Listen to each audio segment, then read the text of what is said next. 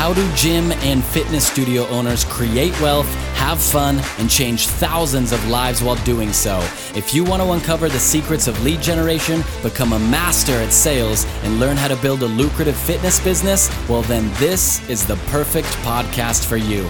I'm Zach Kruk, and welcome to the Studio Empire Podcast. All right, in today's episode, we're going to be covering a pretty powerful topic, and that is conflict resolution. Specifically, in today's podcast, we're going to be talking about how to handle difficult employees. So I'll tell you two stories, and the first one is going to be another person who I've seen handle conflict resolution with really awesome results. And the second story is going to show you how I've come to handle conflict resolution with employees.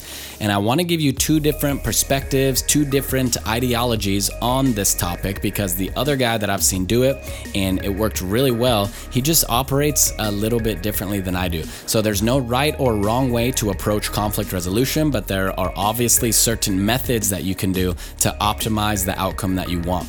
So when I say conflict resolution, I'm talking about, in very simple terms, just a difficult employee. If one of your trainers is running late all the time, if they're texting on their phone and not checking members in when they're supposed to be, if they're not delivering a 5-star class experience and you know they could be, anything like that, or the employee's not fulfilling expectations that you have as the owner of your business, that's what we're going to be covering in today's episode. So conflict resolution, this is a powerful thing too. This is definitely a skill set that you want to have to be able to lead your employees and your business to success, to reach your vision. If you don't have the skill of conflict resolution and you have 1, 2, 3 difficult employees, it is literally going to be impossible to reach your revenue or membership goals. So I hope you guys get some good nuggets in today's episode, and let's get started. So I've worked in the past for a lot of different people. I've been around a lot of different personality types, as I'm sure you guys have too. But the way that this guy, the first guy, handled conflict resolution always stuck out to me, because the outcome was exactly what he wanted for the business. So it was a successful outcome, but it just may not be the way that you want to operate as a human. And again, this is not a wrong way or a bad way to do it. It kind of just depends how you want to live your life and what you want to be known as. So I used to be a head coach at Orange Theory Fitness, and we had a guy from corporate who acted as a consultant for our studio. So he flew into our city and was only with us for about a week. So the first day he gets there, he held a meeting with the entire team, told us why he was there and what his expectations were. Everyone on the team verbalized that they understood, and then he immediately got to work and started training us on systems, scripts, improving some of our processes, and basically just what a consultant does for a business to make it more successful.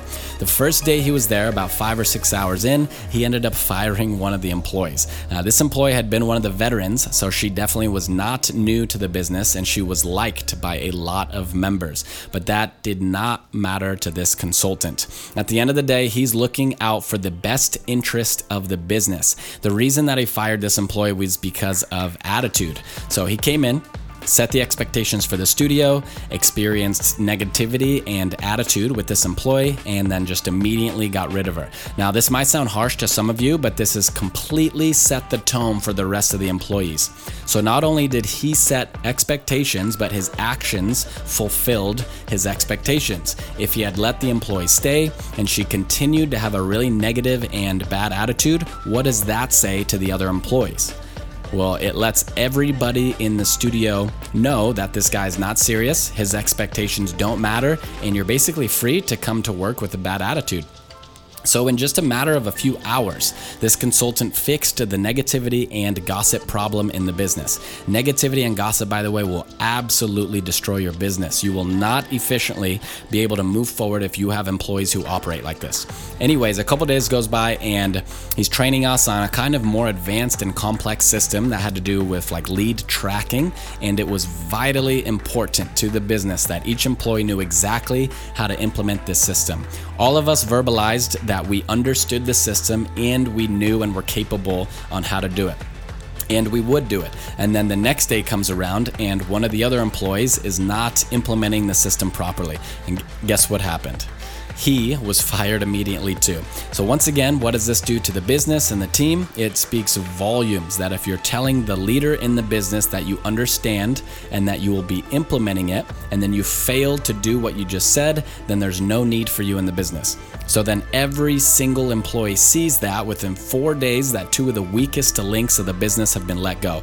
That immediately raises the level of effort and work from all the other employees, and it released the business from these constraints and allowed that studio to move forward very quickly, which is what we did. So again, you might not want to be known as the person or the owner who just fires anybody without a second thought, but from my experience, seeing that happen and then watching the business start to grow immediately after letting go of those constraints, that was kind of a pivotal moment in my mind that I still think about today.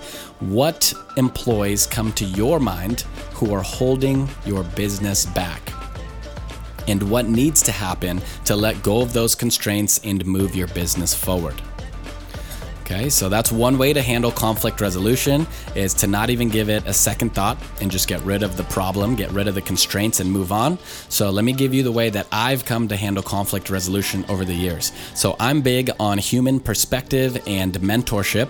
I'm also big on understanding that at the end of the day, your studio is a business and you need to guard your business with everything that you have.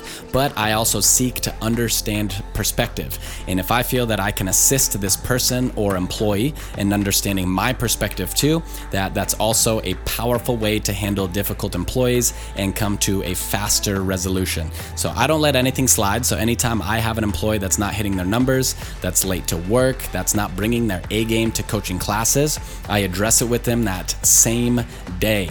So I use the example of an employee being late because this is one that I hear my clients say all the time, that they have a trainer that is late a couple times a week, and it's kind of normal because the employee lives far away from the studio, they're stuck in traffic, and they have every excuse in the book, and then the owner ends up letting it slide, and then nothing ever gets resolved. If you allow this to happen in your business, you are not being the best leader. This is not how the top CEOs, the top 1% of owners in their industries operate.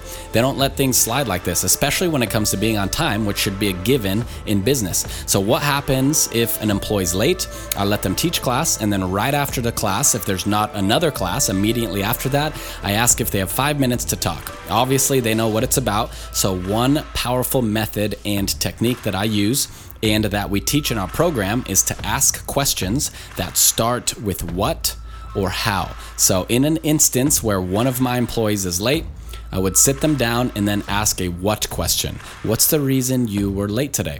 What questions allow the listener's brain to engage in critical thinking and respond with a valid answer? What questions also don't come off as an offensive question? Think about the difference in these two phrases. What's the reason you were late today? As opposed to why were you late today? Why questions tend to come off to the listener as an offensive question. What usually happens when you ask why questions is that it shuts off the logical and reasoning part of the person's brain. So it essentially inhibits critical thinking, and the person will become defensive with their response, and it makes it very difficult to come to a solid resolution. So I would open it up with, what was the reason that you were late today? And I would probably say it just in that tone too. Tone that comes off as seeking to understand instead of angry. So in my mind, even though I know being late is not acceptable whatsoever, usually the person, the trainer, is going to have some type of reason or excuse. They're going to say something like, I was stuck in traffic, I forgot my phone and had to turn around real quick, or something like that.